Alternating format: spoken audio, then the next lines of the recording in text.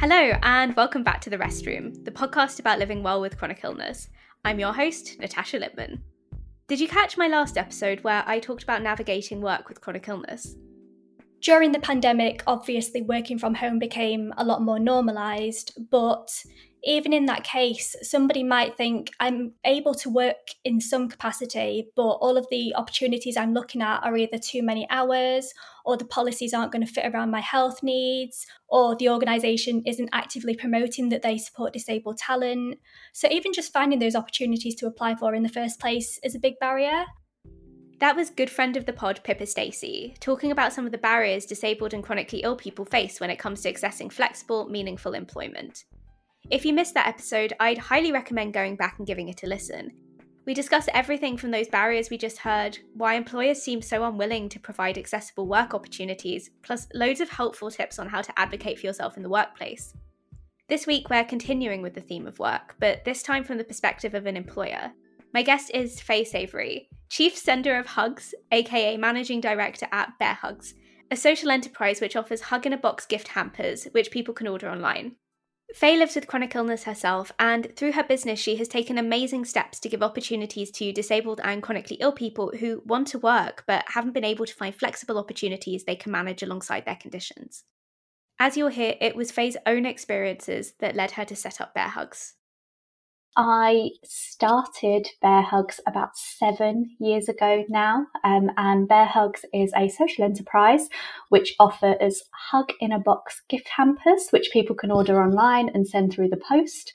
But we also offer accessible jobs for people who have got energy limiting conditions. And we offer a hug nomination scheme where for every 50 gifts that we sell, we offer one up to somebody who is affected by a long-term health condition or disability. And we also now have a gift shop and a co-working space as well here in Sheffield where we're based. So that is basically what I spend a lot of my time doing. But you can also find me if I've got any energy left at all, reading a book or cuddled up with my Cairn Terrier dog Teddy. And what led you to setting up Bear Hugs in the first place? In my early 20s, I used to be a speech and language therapist. And when I just started a new job up on the Isle of Lewis in Scotland, but I started to notice weird things happening with my body. And they just kept getting progressively weirder until the point where it was quite debilitating. And I had to resign from my job. I was unemployed, very unwell. And for a long time, work was the furthest thing from my mind. But I was very fortunate in that I gradually started to see improvements here and there, where I had pockets of time where I felt like I could do something and I really wanted to work. But when I was looking, jobs didn't exist that fitted what I needed to be able to do that. So I thought, okay, what can I do from home myself? And so I thought about starting a business that I could work on around my health. When I was thinking about that, I just kept coming back to thinking about a care package that I'd received from my friend Sophia. And she was exceptionally kind and she sent me this beautiful care package. It meant so much to me. And I thought, I wonder if there's something in that. I wonder if I could do something where I could help other people do what Sophia did for me. And that's where the idea came from. And I just gradually started to put together my own care packages that I listed for sale on Etsy. When they sold, I reinvested the money, made some more, and I just kept doing that and it grew from there. I think the experience of being chronically ill or having a long-term condition and wanting to find ways to work, because you might be able to work a few hours a week or a few days a week or a few hours a day or whatever that looks like, is quite common in the community. But then just knowing how to find those roles or whether those roles exist at all, and especially 7 years ago for you, 10 years ago for me, that was a lot harder than it is today. There was a lot less understanding than there has been today, especially since the pandemic. I think you have a really interesting experience because you completely just decided to go and try and build something for yourself. And so there's two reasons that I wanted to talk to you today, because there's the entrepreneurship side of it and what does it take to build a business with chronic illness, but then also you're doing a lot of things for people with chronic illness through your business. So I'd love to start by talking about the process of becoming an entrepreneur and how you were able to build your company from an Etsy business into what it is today, but also how you were able to balance that with a chronic illness, because I don't have a business. I suppose I have a creative business online, and there's pros and cons to working for yourself, right? Like there's a lot of kind of things to balance. Oh gosh, it's been really hard. It's been a case of trial and error at every single stage, I think. I felt like there wasn't really a blueprint to follow. There's all kinds of advice around starting a business. There's not a huge amount of advice around starting a business with a chronic illness.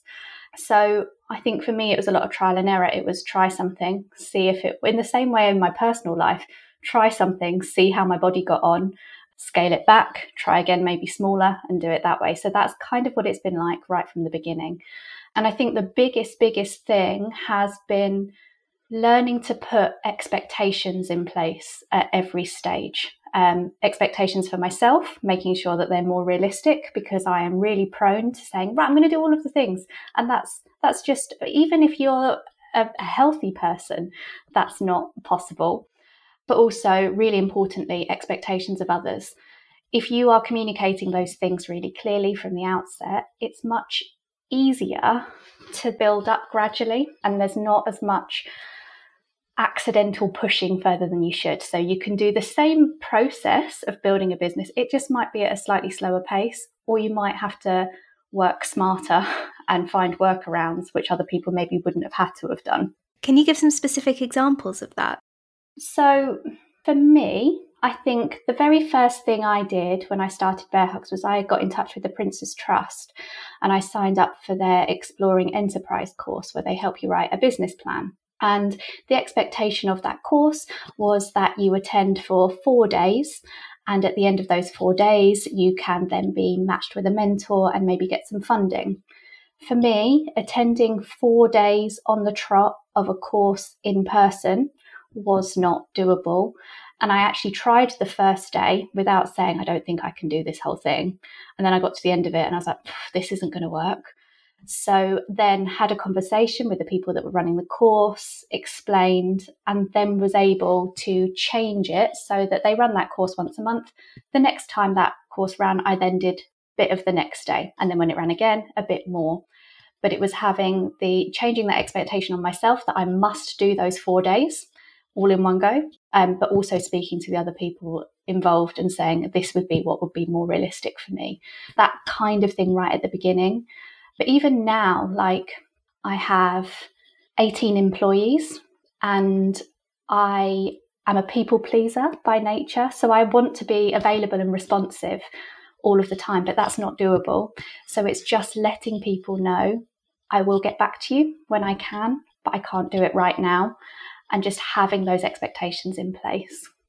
And how did you navigate that when you have a literal product to send out? Because people have expectations, they place orders, they might be for special occasions. How did you kind of take those lessons that you learned early on and applied them to having a literal product? So for me, it was about, in the copy, on the wherever those products were listed, putting realistic timescales for dispatch. So it might be that it actually, rather than a 2-day dispatch, it was a 5-day dispatch.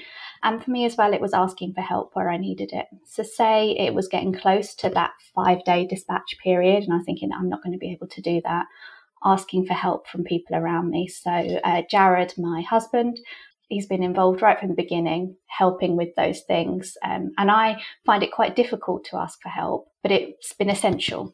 The first thing is just setting the expectations with a bit of a buffer in, and that might be extending the lead time on it.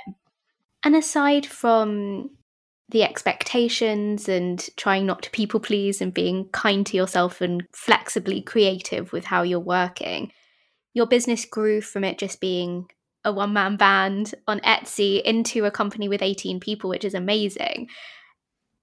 Running a business is so much more than just having a product, right? There's so many different aspects to it. How did you, especially at the beginning, before you had the support of a team, go about sourcing, shipping, marketing, financing, all of those things? How did you kind of start thinking about all of those things and working out how to allocate your time and most importantly, I suppose, your energy? The course that I did with the Prince's Trust was actually incredibly helpful because it gave a structure. So as part of it, you come away with this workbook and you write the business plan as part of it. And it's like, step 1, do your market research. What are people doing out there? Look at that and then start the sourcing. And so really what it kind of helped me do was chunk it into those different things in a sequential order that made sense. So I kind of just followed that blueprint through, but just did it in chunks a bit at a time. Obviously, they start to overlap, and that is what I found exceptionally challenging for a long time. But I think still the key for me is just chunking. Okay, I'm going to break that down. I can't do all of those things at once. Let's do that first bit first. And then maybe we then have to move over to another area and we do the first section. But just keeping an eye on what those different chunks are and doing them in the most logical order that I can.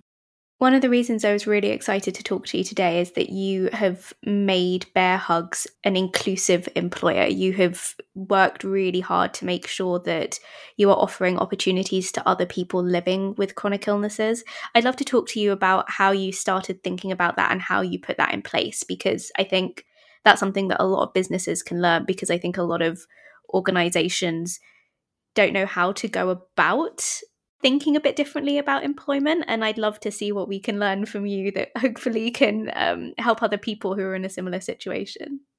Before I talk about it though, I would like to say, I know that we don't have it all covered. There are always things that we could be doing to improve what we're doing in terms of access, and there'll be things that we're missing now that we could do in future. So the things that we're doing, I'm really proud of, but I don't think it's finite. I think that there's a lot more that we could do. So how I started thinking about it was, from the beginning, I felt so frustrated that at that time, like you said, it is easier now, slightly easier to find opportunities. There's still not enough. But at the time, I found it so frustrating that I couldn't see anything out there that felt like a good fit for me to be able to do. And I knew that I wanted there to be more opportunity. So right from the outset, I had this vague notion that I wanted, if I'm building something, I want it to have opportunities as part of it going forward. When I started, I had absolutely no clue how to do that. So it's been a very gradual process of learn, reflect, implement and change as we go. But I had that inkling. Now, when it first came to needing support within Bear Hugs and looking to employ people, the difficulty I had was that the biggest thing that I needed help with was the physical side of packing gift boxes. And I needed it to be within very set time periods so that we could be meeting those expectations that we have from our customers around delivery, etc. And what I wanted was to advertise a job that was accessible and could be a good fit, but I didn't know how to do that. So I actually paused on that. And then the first job that I advertised that I knew had the potential for a structure that I could make really accessible was, at the time, it was called our Hug Donations Assistant. And that could be worked remotely, it could be worked flexibly, and I could see how that structure could work for it. So Georgina joined Bear Hugs as our first employee in that role, and she was able to design the boxes that we would send to our donation recipients from home at her own pace. And basically, since we advertised that role for Georgina, ever since then, we've been trying to learn what's happened from those roles actually existing, and then tweak them, change them, improve them before we offer the next set. So we're now at the point where over 50% of the team works remotely and flexibly on a flexible contract with Bear Hugs. And the ways that we try to make those roles accessible really vary. A lot of it comes down to the structure of it. We're not a charity. Roles for people with disability, it's not charity for people to have jobs. It's about them being meaningful jobs with purpose that have the same expectations and in some places professional boundaries that roles in other organisations would have, but they just have a bit more flexibility built in. So the roles that we have now, they might be some really flexible shift-based roles. So for example, our customer service team, we have 3 or 4 shifts in a day, and they're 1 hour shifts. So it's just 1 hour of work. but they can be completed within a wider window. So, for example, we have a morning shift, which can be completed anytime between 5 a.m. and 9 a.m. We have a midday shift that can be completed between 11 and half 2, and then an afternoon shift, which again has a window. And that works for some people because they can sign up for the hours that work for them, or they can drop those shifts and swap them with other people if they don't. So the structure there is those flexible shifts, but also having the team that has flexibility within it so that if one person isn't able to do it, someone else can pick it up. And there's no expectation if you are not feeling up to it on that day that you do it. It's fine. We've got buffers to build that in. So that's one way. Another way is our digital marketing. At the moment, we've taken a task-based approach. So this is actually an area that we're still working on. I don't think we've got it nailed yet. I think that there's still ways we can improve it, but we have a list of tasks that need to be completed, and people who are in the task-based model can sign up for those tasks, complete them at their own pace. There will be a set deadline for that task, but there's opportunity for communication around it. And if you're not able to work to them, but what we ask is that everybody tries to build in some buffer time before they pick up those tasks. And then they get paid for the hours that they've worked on those at the end. And then we also have other roles which are slightly more flexible. So like Georgina's role, who she's now Hug Nominations Manager at Bear Hugs, which is so cool. I love that. But she just works dependent on what work needs to be done. She'll just submit to me the number of hours she's worked at the end of the month, and we pay for that. So that's the kind of structure. But there's also a lot of other stuff that's involved, which I think is actually really simple, but makes a big difference. So what's really, really, really important to me is that we have a culture where it's safe and normalized to talk about access needs. I think the biggest thing I find when people come to work at Bear Hugs is confidence issues. When you have been in a world where you're made to feel inconvenient for having access needs, you have maybe not been able to maintain your job previously because of access needs, it can really knock you. And then it can make you nervous to talk about the needs that you have, which are totally reasonable and not a big deal. And it's very easy to offer the support to make sure that those needs are met. But I think the biggest thing is making sure it feels safe to have those conversations. How do you go about doing that? We have meetings within the team that people always have the opportunity with their line manager, be that me or one of our other managers, for what we call catch-up cuppers. They are check-ins basically with your manager to see how things are going. And we have a structure for those catch-ups when we chat. So it'll be what's going well, what could be going better, anything we can support you with. But there's always on the agenda for that meeting, no matter what that person's access needs, whether they've declared any or not, there's always the question of, is there anything Bear Hugs could be doing to support you at the moment in terms of access? It's always there. It's just the norm. We understand things change. It might have been that you didn't need something before, you might need something now. It's just there. And having that has really helped people have the space to talk about it. Another way is that I like to set the tone right from the beginning. So when somebody applies for a job at Bear Hugs, as part of the application process, we make sure that we try to give lots of space for opportunity to talk about access needs if people would like to. And when we offer interviews, we try to, at the beginning of that interview, offer things that we've done in the past that might have helped other people access that interview. And before the call, offer opportunities to ask us if there's anything in advance that they'd like to know, and so kind of set that tone right from the very beginning. And then it's just something that I hope that all of our team members feel it's an okay thing to talk about, and therefore it's easier to then support.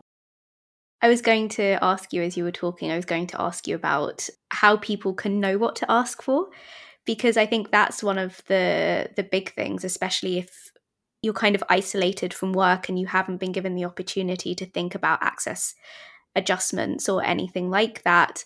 It's very hard for people to even know what kind of support is out there and what kind of things could help them, because if they've had no experience of that, they just don't know. So aside from kind of examples beforehand, which I think is a great idea, is there anything else that you do to help people start thinking about what could help them and how you offer that kind of suggestion and support to people? There's a million different things that this could be. So I'll hone in on some examples, but that's not to say that it's like that's the extent of it. So something that we offer at the beginning of every call that we have is, if you'd like the opportunity to take a break at any point, we can choose a set time for it, or we can have a signal that we agree at the beginning of the meeting that just means I can take a break. That's just sort of standard practice as part of every call within Bear Hugs. And I found that not everybody felt comfortable asking for those things, but when you offer it up, people are like, okay, yeah, I'll take that. That sounds like it could be useful. So that's one thing. Another thing is that when people join the team, we send out a DSE, which is basically looking at your working setup. So it might be the position of your laptop, how your arms are positioned. When you look at the standardized DSE assessment, it is very much based on the fact that you're going to be sat at a desk, you're going to have your feet on the floor, and you're going to be sat in an office chair. Now, for a lot of people, that's not the most accessible way to work. For some people, it's in bed. It might be that they need their laptop raised on a tray, but that's not standard protocol to offer that. So when we send out the DSE assessment, we send it also with the caveat and suggestions of what we've done in the past of different setups that you could consider. So that might be a tray on your bed. And have you found that the 50% of your staff who aren't chronically ill have also benefited from these things that you've put in place? 100%. Yeah, I think absolutely. Who doesn't need a rest sometimes? Like, who doesn't think clearer after they've had a breather to come back, take some time away, and then start again? I think that the culture in the team is so beautiful because of that mix that we have. People are incredibly empathetic and supportive of one another.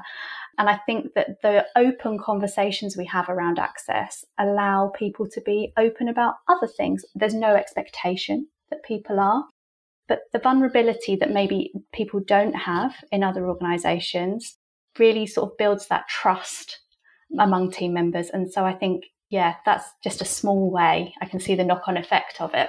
One of the things that you talked about earlier was how flexibility has been implemented throughout the business. How was it kind of setting this up over the years? Were there challenges with that? What happens if a bunch of people are unwell at the same time and you might not have somebody to do a role that needs to be done, but obviously you want to be able to support your team? How do you go about navigating some of those challenges? I have not done that right at every point. I have learnt a lot along the way, but what used to happen is that I'd buffer it all of the time, which didn't work for my health. So that's what happened initially. I was like, well, of course, like it was never a question for me that anybody should work if they're not feeling up to working. That's a no-brainer. Don't do that. But you didn't do that for yourself? Absolutely not. I was shocking. And I still am occasionally. But the biggest thing for me now is having the people around me to pull me up when I am doing that and using the support network around me. So some of that's official, some of that is unofficial. So that might be having Sean and Georgina here at Bear Hugs to say, have you got any capacity? What wiggle room have you got within your roles to take this on? And a lot of the team within Bear Hugs actually know about multiple areas of Bear Hugs.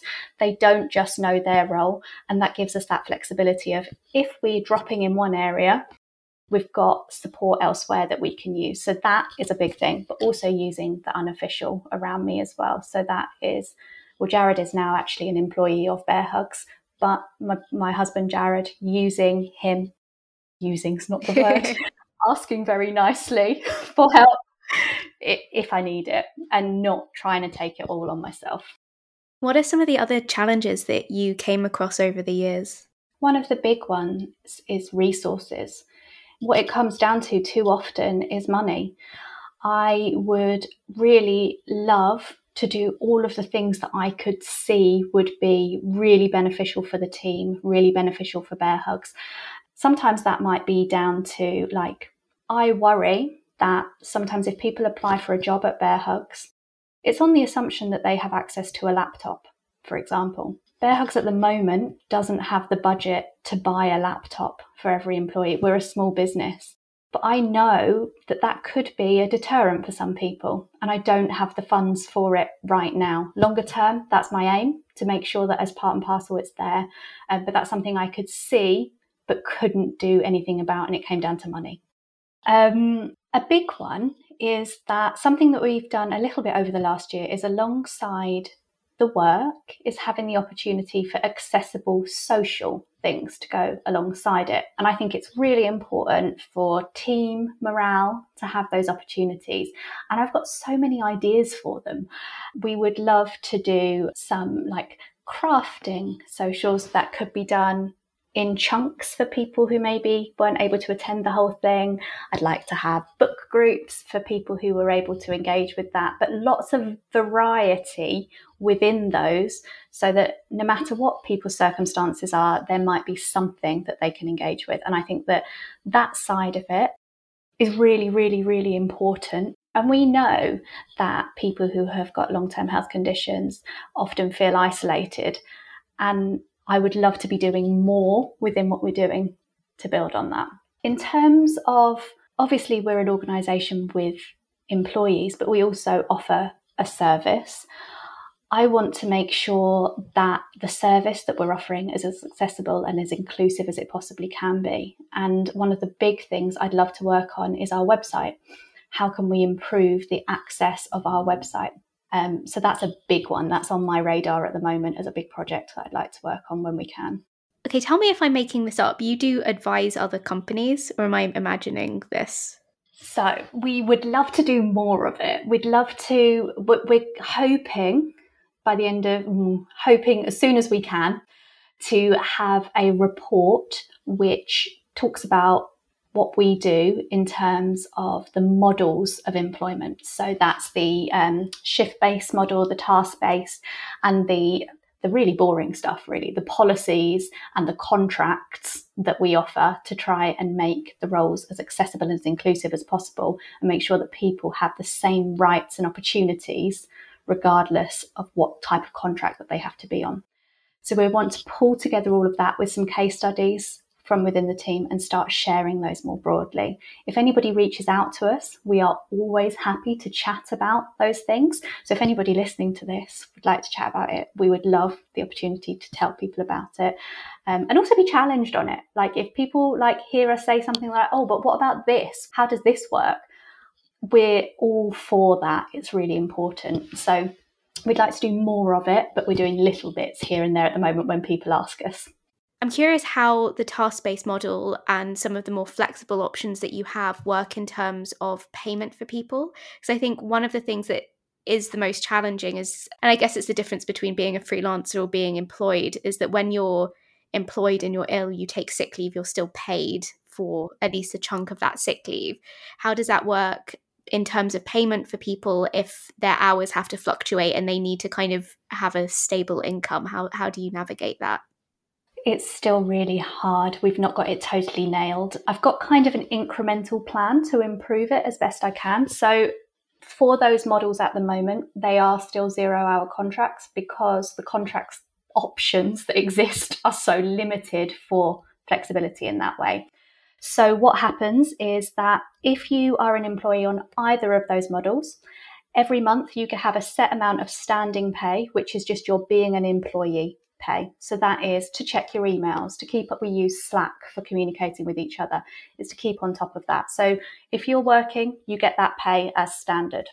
If you're on one of the shift-based models, you get paid for the shifts that you work. And then what's kind of standard practice on a 0-hours contract is, rather than you have consistent pay every month, you receive a holiday allowance as part of that pay. So if you say you work for 10 hours, you'll receive, I think it's the standard is maybe a 12% on top for holiday pay. And the idea is that you accrue that for every hour that you work. And it's not ideal at all, but you would then have received extra pay, which accounts for the times when you're not working. Now, at Bear Hugs, I don't think the standard is enough on that, and it doesn't cover sick pay. So what we have done is we've increased the amount that people accrue for every hour that they work. So at Bear Hugs at the moment, for every hour that you work, you also receive an additional 16% on top of that, which is hopefully a small something to account for if you then are not able to work, that you've received extra on the times when you have worked.